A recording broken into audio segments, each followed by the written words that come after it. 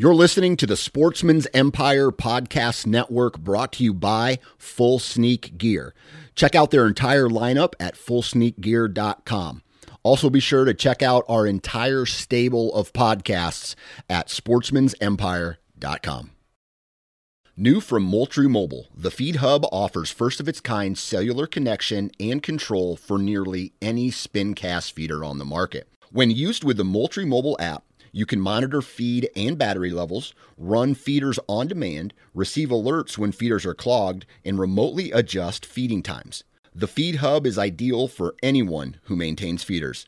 Remove the guesswork and save time by planning feeder maintenance before you drive to your hunting property. For more information, visit MoultrieMobile.com.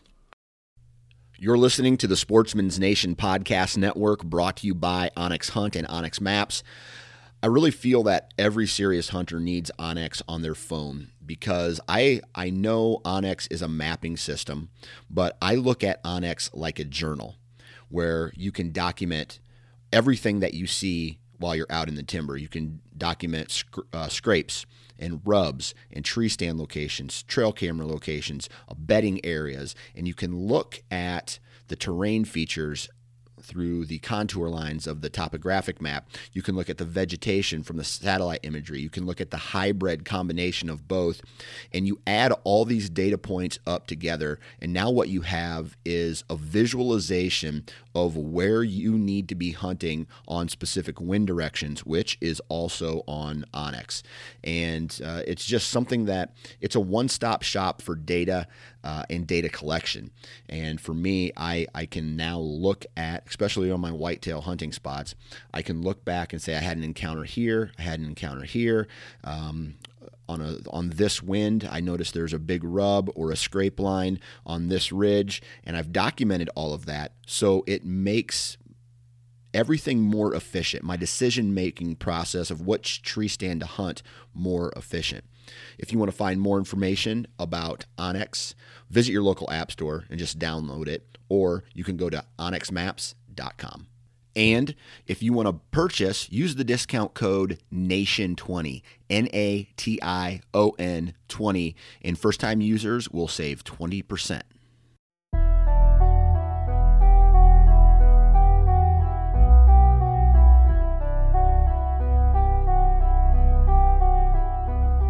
Mic check, mic check. We are rocking and rolling here on a Monday. Happy Monday, everybody, and thank you for listening to the Nine Finger Chronicles podcast, brought to you by Vortex Optics. Man, we got a really cool episode today, and I'm going to be talking with Marcus Ewing, and Marcus is a business owner, and his business is called The Average Conservationist. And if you haven't already heard the Average Conservationist commercials on the Nine Finger Chronicles podcast, you should know that they are now a new partner of this episode. Now, this isn't just a whoring out of an episode where I just talk to you all about their company and their products, because that's part of the deal, which it is, right? But Marcus has a really unique story, and the best part about his apparel company here is that he gives 10% of the profit to conservation efforts. Now, name another outdoor company that is doing that. I'll wait. You can't. I'm pretty sure there are no other companies doing that. So I felt that this dude is walking the walk, and that is why I wanted to partner with him. And again, why I wanted him to get on this episode and kind of explain to us the thought process of giving 10% of your income to some of these great organizations that we all kind of know about through the Sportsman's Nation and through other work that other people have done. But Marcus is going to chit chat with us. We're going to talk to him about how he got into hunting and fly fishing and his love for the outdoors. And then on the back end, we get into the Average Conservationist, about the company and everything in between. So really good episode. And today, who's our commercial by? It's with onX. No, onX. Ozonics. Sometimes I get a little confused. Ozonics. Ozonics. You guys have heard me talk about these units, right? These O3 units that you bring into the tree. They blow ozone out into the woods. You've heard me talk about how I use ozone in my scent regimen through Ozonics and their dry wash bag. And I'm telling you right now, everybody looks at the price and they say, oh, that's too expensive. It's too expensive. And you're right. It is still cheaper than a brand new bow, but if you want one of their higher end models, you're looking at spending about $450 $550. And two, if you look at that as one big purchase, yes, $550 is a lot of money. But if you take that and you put that into the tree with you, and you save money on washing your clothes, you have more encounters while you're in the tree. You like this year hunted 14 days straight, and I washed my clothes one time only because I had mud on them.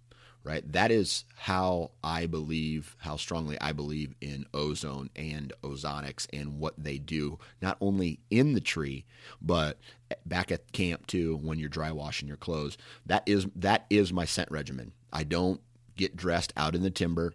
I wear my hunting clothes from my camp in my truck out to the field, and I know that they're fresh and clean because the dry wash bag did its job. And when I'm out in the tree, my backside is protected, my downwind side is protected because I have an Ozonics in the tree with me. And it's one of those products that I think their motto back in the day used to be an aha moment. And it really does take a moment like that to to justify this product. Right?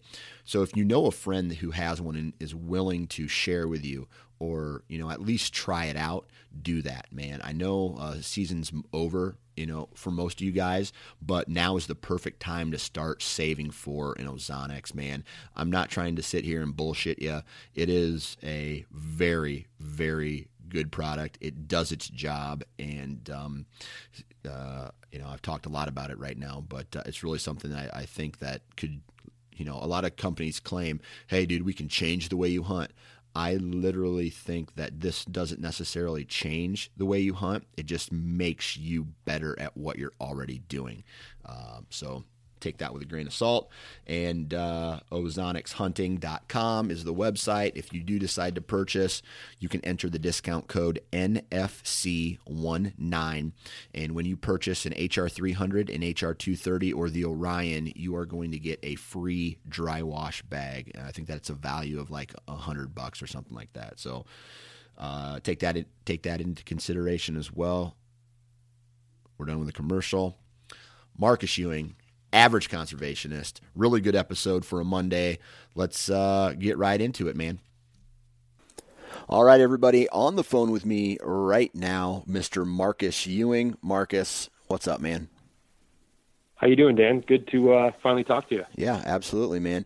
And there's a whole big connection, ball of yarn, big fat knot that we're going to be talking about today. That is your company, the Average Conservationist, how we've been working back and forth with each other, how you're now a partner of this podcast, and kind of I'll talk a little bit about what excited me about your brand. But before we get into that big long story, I want to go all the way back to the very beginning, and I want to ask you if you can remember your very first hunting or fishing related memory. Whew, that's a great question. I would say my very first, let's just call it outdoor experience in general, it involved fishing. And it was bass fishing with my dad when I was probably 6, maybe 7, I would say. That's the one that really stands out to me. Just a small little lake by where I grew up. And what really jogs that memory is I have a picture that's still floating around somewhere with my mom of holding probably a 12, 13-inch bass or something like that. So that's kind of the one that really sticks out to me the most as far as my first outdoor experience. Gotcha. Do you come from a fishing family then? I mean, did you guys spend a lot of time outside fishing and like being nature lovers, I guess you could say? Oh, yeah, for sure. I spent a large part of my youth hunting and fishing with my dad and with my uncle. I would say I probably didn't start really hunting till I was probably like my early teens. But a lot of fishing growing up, it was less expensive to take me fishing than probably to take me hunting, and it was a little bit easier to give me a fishing rod than a gun, I would say, if you're a parent. So, yeah, a lot of that. We did a lot of camping, things like that. So I spent, a good amount of time outdoors, and I would say that a lot of that passion or the love for it really came from my dad, yeah. Gotcha. So when you were a kid, were you the kid who begged his dad to go fishing all the time, or was it something that was kind of, you weren't really gung-ho about it, but you were excited to go whenever he would ask you? Yeah, I would say the latter. I would say I wasn't always knocking down his door to say, hey, let me go fishing, let's go fishing. Right. But I was always excited, right, when we would go. And he spent so much time doing it that it wasn't like we would go, months or years between, fishing trips or something like that. I mean, I know that there was a time where I have an older sister where, one day he would take me out fishing with him, and then maybe like a couple days later he would take my sister out with us. So he was out enough that we got a good dose of it, right? We didn't really, I guess, long for too long, for too much before we were able to get back out. Right. So was that a family affair, or was it just you and your dad? Just me and my dad, I would say, for the most part. Gotcha. And then as you got older, did you do more and more of it, or did you fall into the routine of, okay, here comes sports, here comes other interests in life, and then the fishing and any of that the outdoor activities kind of took a back seat? Yeah, so that's a great question. I've heard you ask some of your other guests that before too, and I think I probably fall into the same categories a lot of people. Is once I got into high school, while I still spent time hunting and fishing, it took a little bit of a backseat. Yeah, I mean, 15, 16-year-old kid, I mean, they don't want to, I mean, there's guys out there that want to spend time hunting and fishing, but a majority of us want to spend time with our friends and things like that. But fortunately, where I grew up, it was, hunting or fishing, it was very accessible. Yeah. So, you didn't have to go away for the weekend to do it. We were able to, go 15, 20 minutes from the house, and, we had public land that we could hunt. Or, again, where I grew up, there was, a dozen lakes within 20 minutes that we could hop out on, panfish, walleye fish, all sorts of different things. We have the Asabo River, which is 20 minutes from where I grew up. So when I got into fly fishing, it was a real easy trip to get over there. So it was always kind of very accessible. So. Gotcha. All right. So when I was young, I didn't necessarily go fishing and hunting a lot, but my dad made it a point to get us outside and do a lot of hiking. We did a lot of camping growing up, and he took that opportunity to also talk to us about how places like state parks are like funded, right? And how it takes a lot of volunteer hours to maintain any of that stuff.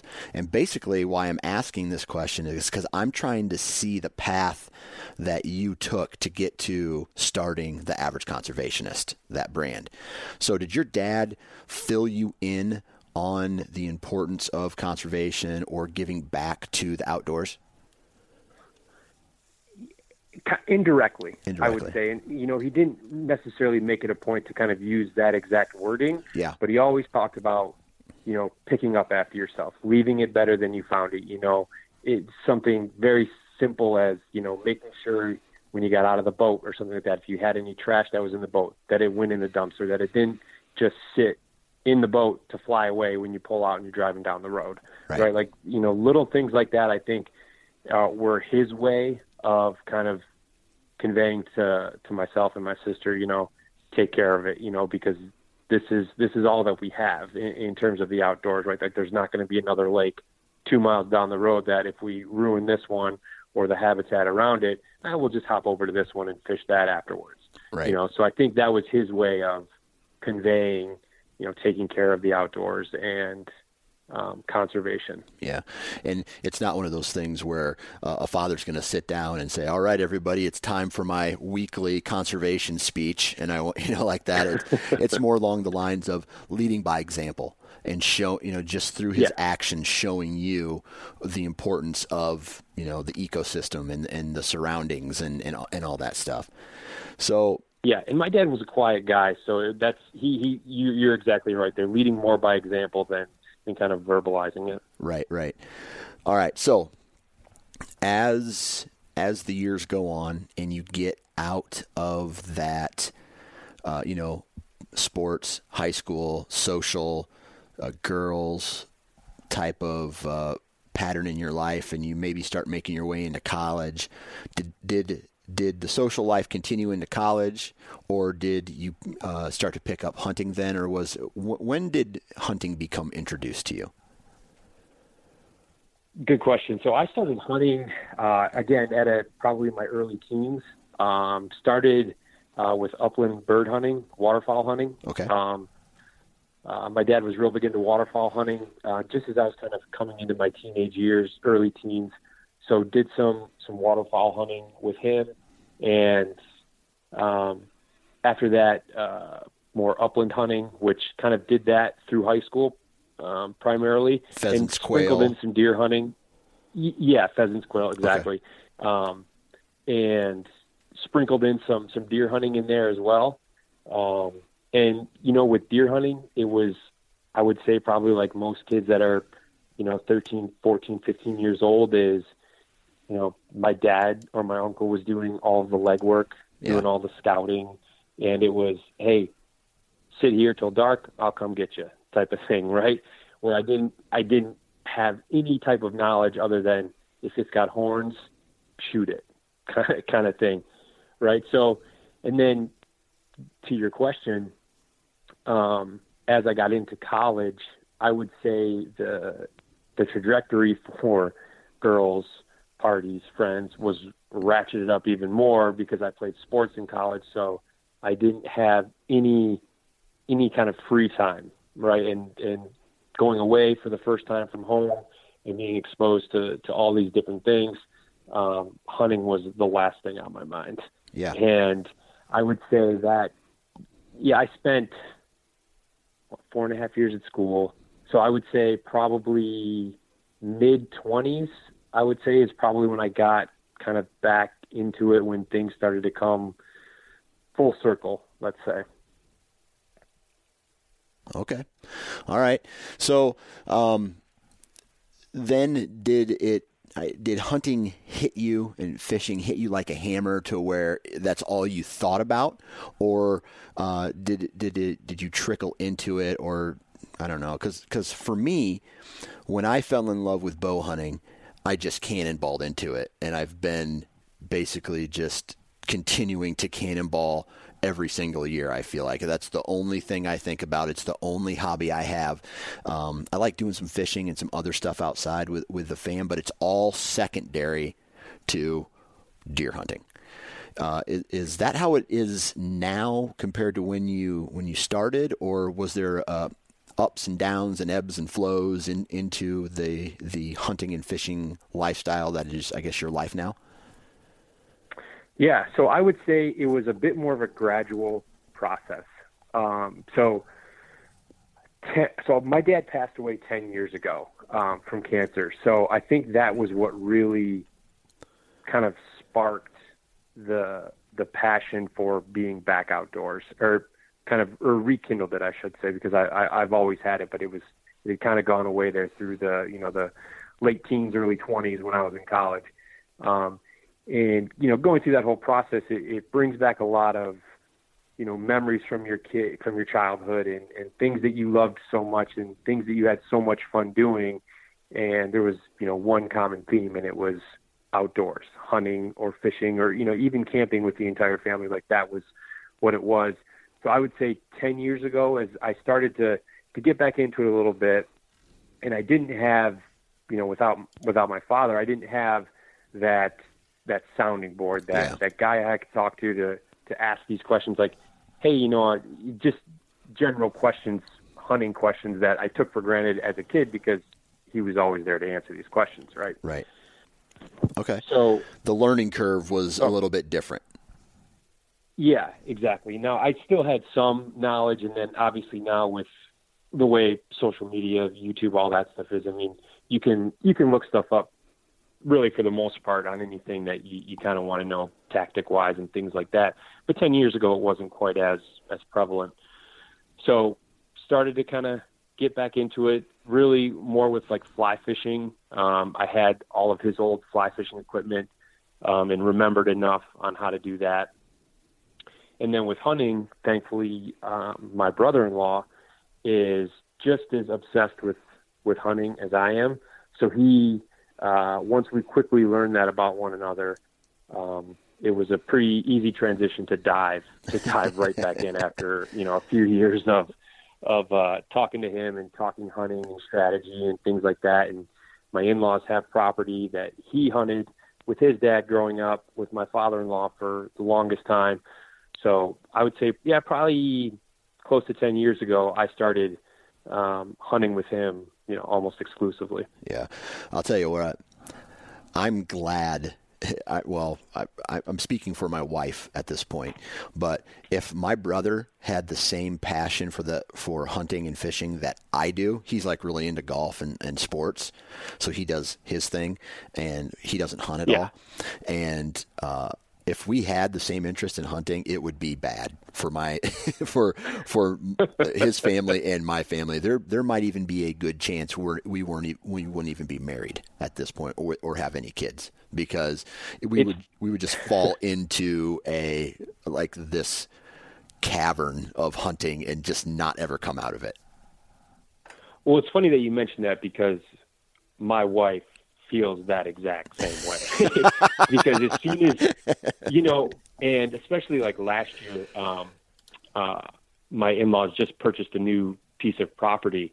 So it was, you know, like a kid in a candy store, exploring all this area, trying to make game plans, figure out, you know, where the deer are bedding, where they're feeding, you know, what type of routes they're using through the property, looking at all the terrain features, you know, everything that you do when you're out scouting. Yeah. So it became, you know, obsessive for my brother-in-law and I. And it was the last thing she wanted to hear about. You know, I mean, we'd be texting each other 10, 11 o'clock at night. Hey, I just had this thought or this idea about where we can put a tree stand or, you know, this trail camera or whatever the case may be. Yeah. And yeah, she just gets so tired of hearing about it all the time, especially once you get, you know, August, September, when you're, you know, knocking on the door of archery season starting. It's, yeah, we're not very much fun to be around if you don't want to talk about hunting. That's right. That's right. I've learned how to curve that. And I think a lot of it had to do with this podcast, to where if I didn't have this podcast, I would be talking to my wife, because she's the only other adult I see on a daily basis, about hunting and fishing and all that stuff. And she would probably, you know, I'm glad I have this outlet for her sake as well. So. Oh yeah, absolutely. For her sake, for your marriage sake. Yeah. Right. I might even need a therapist. I wonder if there is a hunting therapist out there. If not, that's kind of a good idea. I mean, there's sports psychologists. There should be a hunting psychologist. Yeah. You know, if you've got real bad buck fever or something, someone you can talk to try to calm your nerves. Right.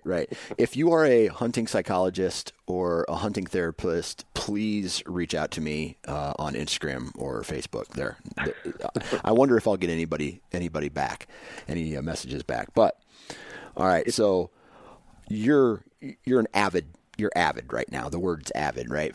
Fly fishing, hunting, fishing. Are you leaving Michigan to go hunt out west or in other states? So that's one thing I haven't ventured into. It's definitely high on my priority list. An elk hunt out west or a mule deer hunt out west. Nothing has materialized up to this point, but that's definitely something that's on my radar in the near future. Yeah. Well, I tell you what, just be careful, because once you get into doing the travel hunting, it's an abyss, man. You're going to start looking at the state next to it and the state next to that one, and then you're going to be looking at tags and points and all this stuff, and then it just even consumes you more than your typical, hey, it's November whitetail hunt. You know what I mean? It gets crazy real fast. Well, yeah, and that's the thing. I have some buddies growing up who they've spent the last 3 years, I think it is, out in Colorado doing an elk hunt. I have a friend who lives out in Colorado, who from Michigan here, who is just kind of started really getting back into hunting since living out there. He shot his first mule deer last year, spot and stalk, just this beautiful velvet muley. And when I was out in Colorado a few weeks ago, I was talking to him, and he's already telling me, here's when we're going to apply. I'll call you. You can put in for points. If you do it as a group, you got a better chance of getting a tag and stuff like that. So I have a feeling I'm halfway there right now. Yeah. All right. I want to talk now about the average conservationist. And first off, just really high level, tell us what the average conservationist is. What is that brand? Yeah. The Average Conservationist is an apparel company. Right now I make hats, T-shirts, and sweatshirts that promote wildlife conservation. So a lot of our designs, things like that, will feature some of the things that I love to do in the outdoors, or that just what a lot of people love to do in the outdoors. So you'll see, if you look at the website, we've got a whitetail tee, especially being here in the Midwest, whitetail hunting is kind of tops. And then, for the Western people, we've got an elk tee, we've got a fly fishing tee. And so there's really kind of something for everyone at this point, and there's definitely a lot more to come. And then really, I think what separates, or what stands out about the company, is we donate 10% of all sales back to conservation. Yeah. And I'll say this, that I've had a lot of apparel companies reach out to me and want to be a partner on the podcast, and some good companies, don't get me wrong, but just nothing that really kind of stuck out to me. And then when you reached out and it said, hey man, I got this apparel company, I look at the clothing and the stuff that you guys offer, really awesome stuff. But what sold me was exactly what you just said, and that was giving 10% back to conservation profits, whatever, to conservation efforts. Now, before we go further to that, I want to ask you why. Why did you start this company? Truthfully, I just wanted to make a difference. Going back to kind of what we had talked about earlier with my upbringing in the outdoors, and kind of what made me fall in love with it, and the fishing, the hunting, the things with my dad, I wanted to be able to make sure that my kids have that opportunity, that their kids and their kids have this opportunity to enjoy the outdoors. And without conservation groups and people who are leading the charge for conservation, the likelihood of this much land and water and things to recreate on are not going to be there. So that was what I wanted to do, is kind of put my money where my mouth was in terms of giving back to conservation. Yeah. So, I've always kind of had a thing for a cool T-shirt or a hat or a sweatshirt. So this sort of seemed like a good avenue to go down. I love the outdoors, and I would really love to have worked. I really wanted to work in the outdoor industry, and being in the Midwest, especially in Michigan, there's not really a ton of outdoor jobs or jobs in the outdoor field. So I had this idea, talked to my wife about it, and, she was super supportive, with it. And, eventually one day we just said, okay, we're going to go for it. Right. And then it just started snowballing from there, and you start doing the research and building the website and start looking at designs and all that. And, 8 months later, we were launching the website. So that's awesome. So apparel, right? 10% goes to, what are some of the, real quick, name some of the, you don't have to name all of them, but the last couple organizations that you donated money to. So the company launched in late August of 2019. And our first contribution went to Backcountry Hunters and Anglers, with all that they do for, fighting for public lands, public waters, and our access. That was kind of an easy one for me to donate to. My next donation, it's looking like we'll probably go to QDMA, just given how much I love whitetail hunting. It's a pretty easy choice. But then also groups like Rocky Mountain Elk Foundation, the TRCP, companies that, while RMEF and QDMA are a bit more animal specific, groups like BHA and TRCP are fighting for all land, all water, right, and kind of all species and things like that. So those are some of the ones that I plan to donate to. That's awesome. All right, so the name Average Conservationist, where did that come from? And then maybe elaborate on who or what is an average conservationist. Yeah. First off, it's a mouthful. I do realize that, and believe me, I've had enough people tell me, like, going to come up with something a little bit shorter or a little bit easier to say. But really where it came from was where I was at with my life prior to starting this company. Was I was an average conservationist. I would, spend, especially once the fall came out, spend my weekends deer hunting. You're buying your tags, you love the outdoors, but you don't have really enough time to spend, or, you're doing it when you can. You have family, you have a job. I mean, everyone has a life, and sometimes hunting or fishing can take a bit of a back seat. But that's the majority of outdoors men and outdoors women, in my opinion. And what, us as average outdoorsmen or average conservationists do for conservation in terms of money raised, donations, things like that, I think is something that kind of goes under the radar a little bit. If you've got a large conservation group that's maybe 30, 40,000 members across the country, that's BHA or that's RMEF, or that's kind of the group as a whole. Whereas I wanted to focus on the members inside the group, all the average outdoorsmen, outdoorswomen who make up these groups, and that's really where the name stemmed from.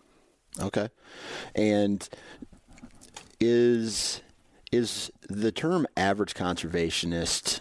I mean, you just kind of said that it's something that we do just from buying our tags and going out and hunting and living that lifestyle. But you are kind of living above that, doing what you're doing, right? You started a company, right? It's not a not-for-profit. You are making some kind of income, but you're leading by example by donating that 10%. So did you know right off the bat that you were going to give 10%? Like when you had this business plan, I don't care what the business is, I'm going to give X amount to conservation. Yeah, actually I did. That was in the plans from the get-go, to be Gotcha. honest. It was just, for me, it was a way to, one, again, like I said before, was make a difference in the outdoors community. But also there's not necessarily a lot of companies that are giving 10% of their profits back to conservation. Or 1%. I'm not a... Or any Yeah. percent. You know what I mean? Yeah, exactly. Right? And these are companies that we support. Yes. We buy from them, and just because they don't donate doesn't mean we don't think they're not a good company or that they don't have a good product or anything like that. It's just that's what I wanted to really show my commitment for this company, for the outdoors, for conservation. Yeah, it's crazy. I had a talk with, I'm not going to throw any companies under the bus here, but I talked with Nick Penizzato from the national. He's a CEO of the National Deer Alliance, and he was having this conversation with me, and he was talking to some of the bigger names in the hunting industry as far as maybe like a recognizable brand that you might know, and he was telling me that these guys don't even spend $1 donating back. Some of them, not all of them, some of them don't even spend $1 back to conservation efforts. And their entire income is based off of people who hunt, right? So, a product that you use to kill a deer, right? And they're not giving anything back. That kind of just blows my mind. And that just almost turns me off about that brand a little bit. Does that make sense?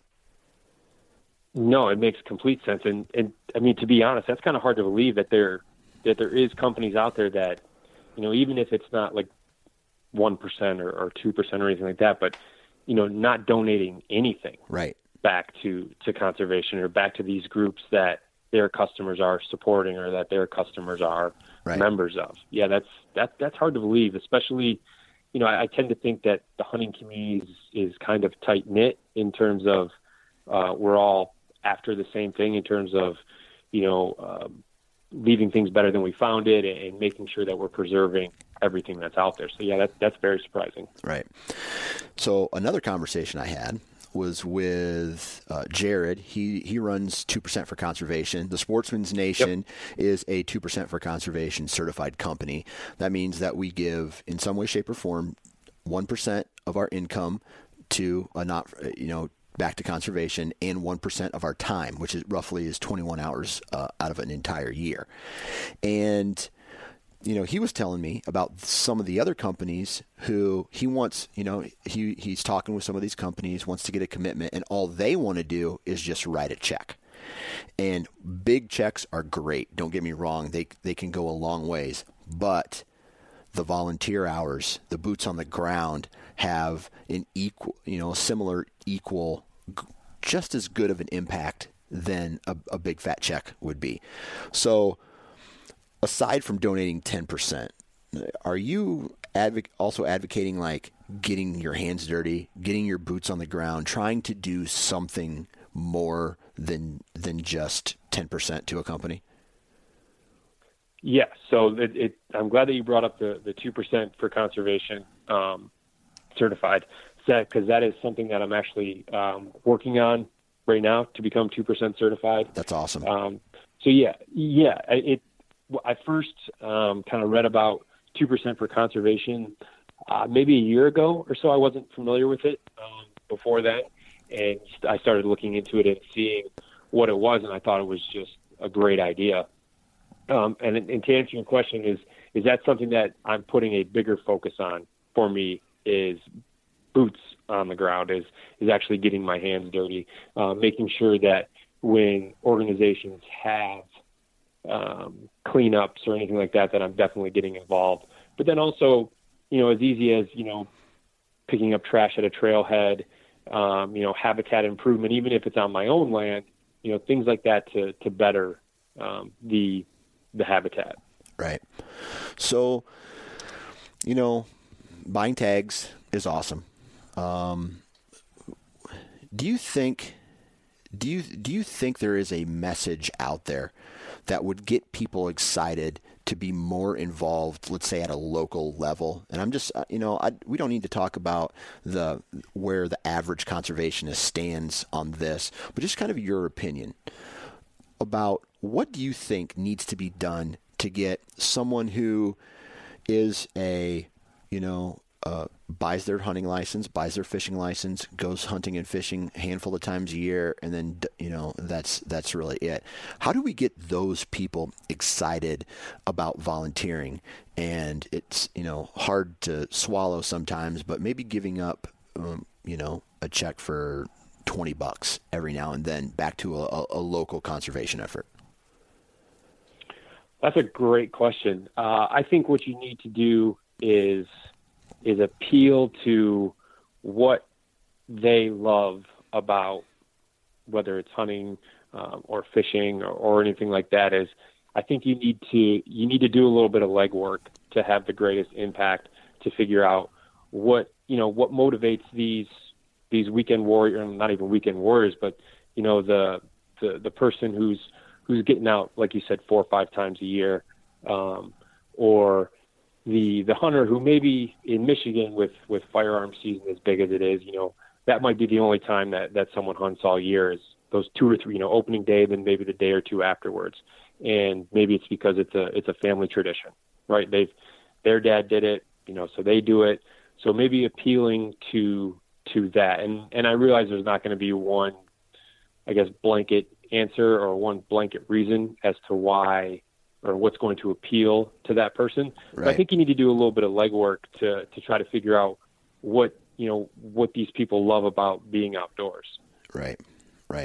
And then just finding what their passion is and taking that first step. Because I will tell you this from experience, knowing that, how do I put this?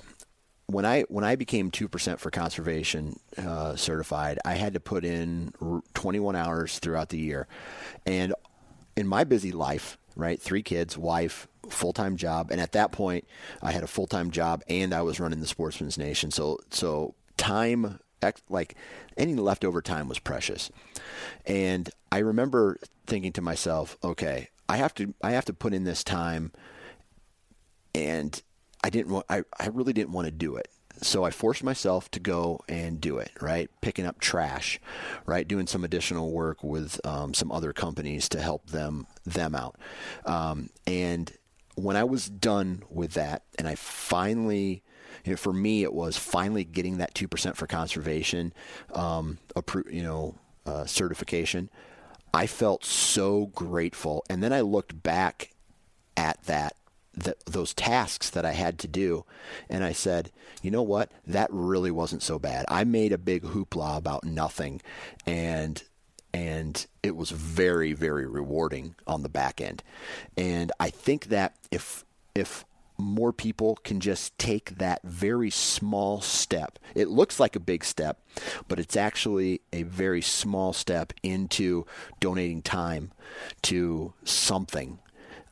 It's going to be rewarding not only for yourself, but for whoever you're helping as well. And then you can say that you've actually given back, and that's something to brag about if you're asking me.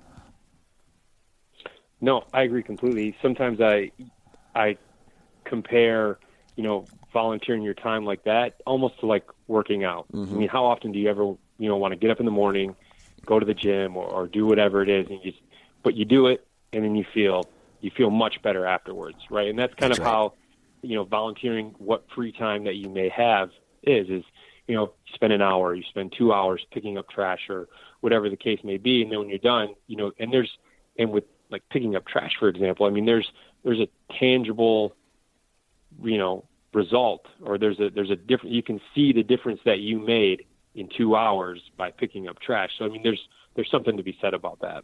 Right. So what's your goal moving forward with the Average Conservationist as a brand, or just conservation in general? What's your, like, maybe personal goals, and then I guess the company goals or the brand goals? Yeah. So I would say for this year, for 2020, I mean, 2019 was a very short year for me, and it was only, really September through the end of the year. So looking at 2020 as my first full calendar year being in business, I mean, really some of the goals are, I want to make sure we get 2% certified throughout the course of this year.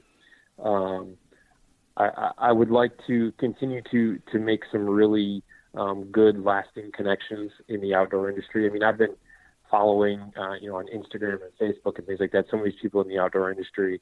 So to continue to make connections with like-minded people, with companies that have the same views on conservation, and then to donate. I hate to put a monetary number out there because but to donate $2,500 to conservation throughout the course of the year. Yeah.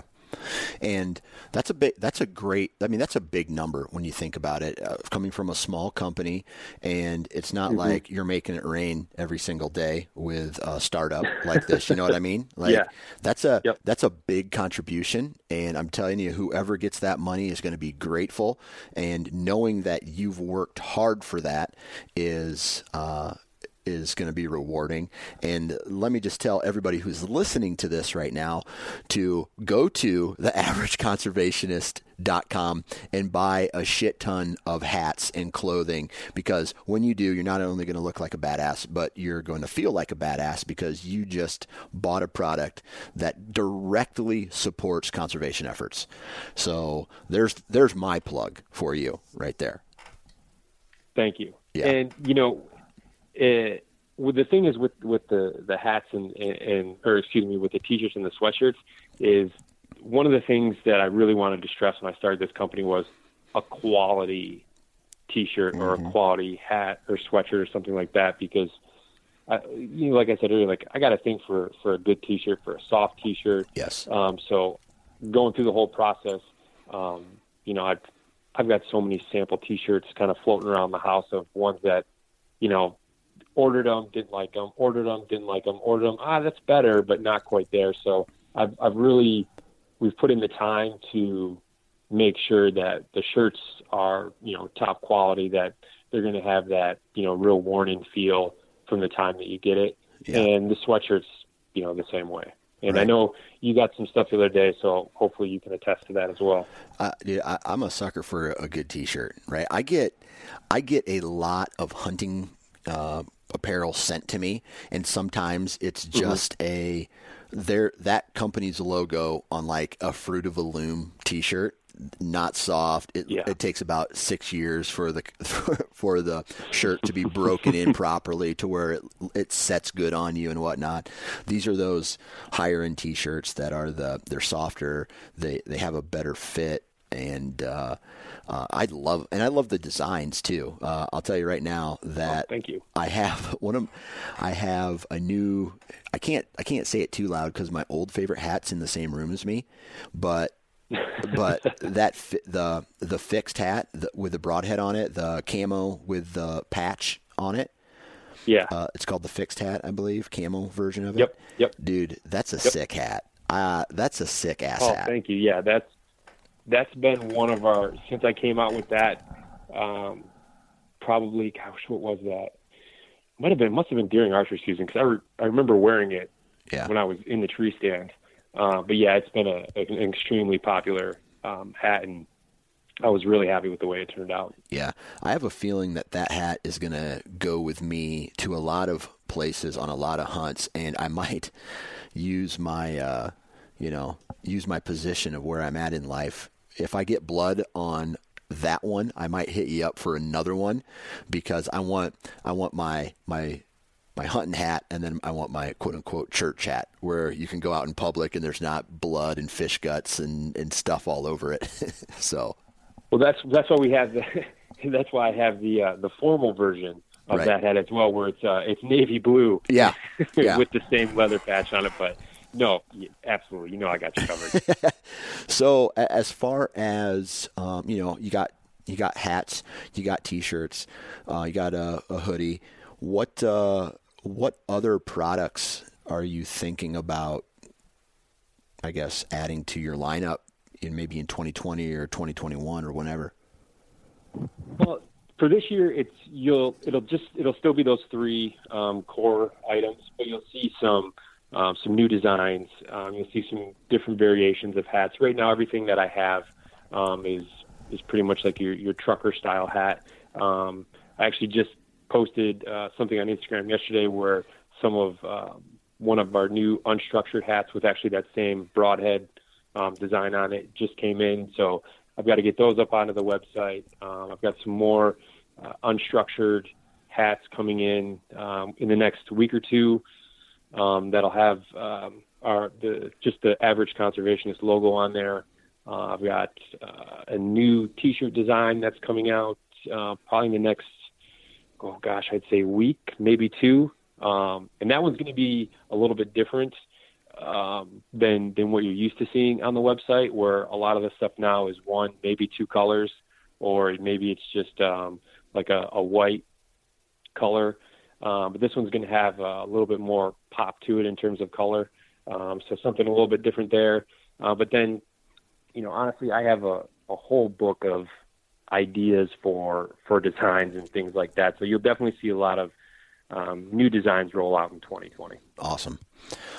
Now, you in 2020, what do you got lined up for the road show or hunting and fishing wise? Well, whitetail obviously is going to consume the better part of October and November for me here in Michigan. I'm thinking if I play my cards right, I'll be able to slide out to Colorado for 7 to 10 days in September. Oh yeah. At least that's kind of what I'm tentatively planning right now. Thankfully, we have really good friends who live in Denver, so we can kind of make it a family trip, and I can slide away for a week or something like that. And then fishing wise, luckily, here in Michigan, we have some great fisheries that are, within a couple hour drive. And I have a lot of family that lives in northern lower Michigan. So it gives me an excuse to see them, gives me an excuse to get up there fishing. And then I always try to get out west, again, usually to Colorado, to do some fly fishing, throughout the course of like spring into the summer as well. Awesome. So that's what's in store.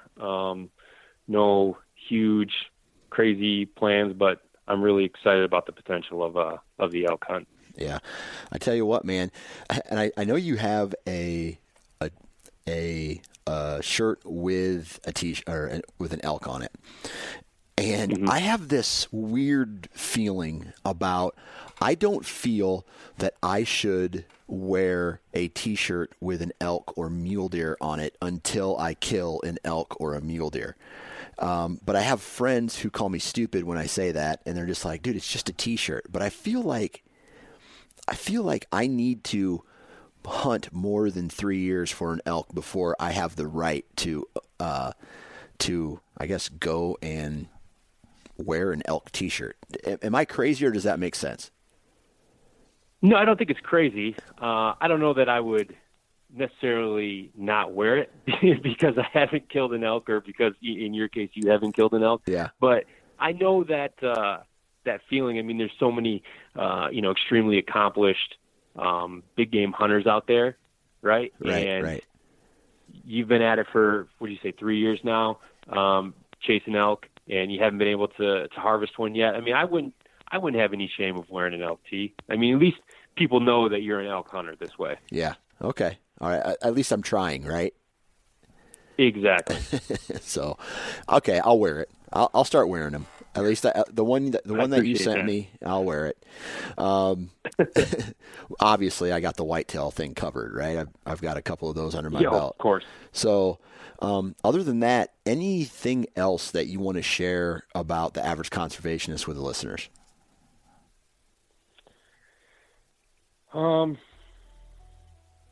Just know that when, you're buying a hat or a t-shirt, that, you're supporting a small business, you're supporting conservation.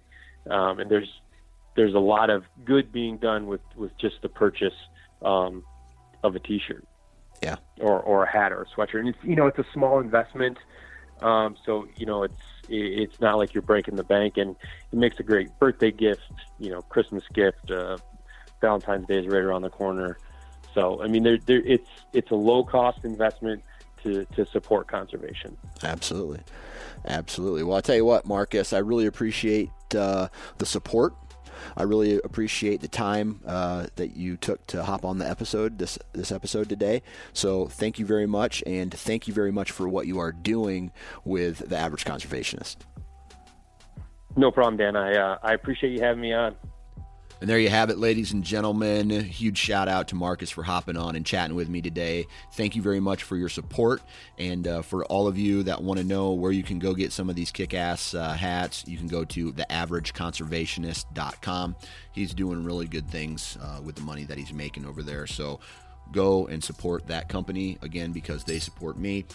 It all comes full circle, and I'm trying to give back on top of that as well. So I'm not just over here just trying to collect a check. I'm trying to give back to hunting every single day that I do this, and pairing with a company like The Average Conservationist makes that a little bit easier. So huge shout out to all the other partners of this podcast. We are talking about Vortex, obviously The Average Conservationist, Prime, Ozonics, Wasp, and Lone Wolf.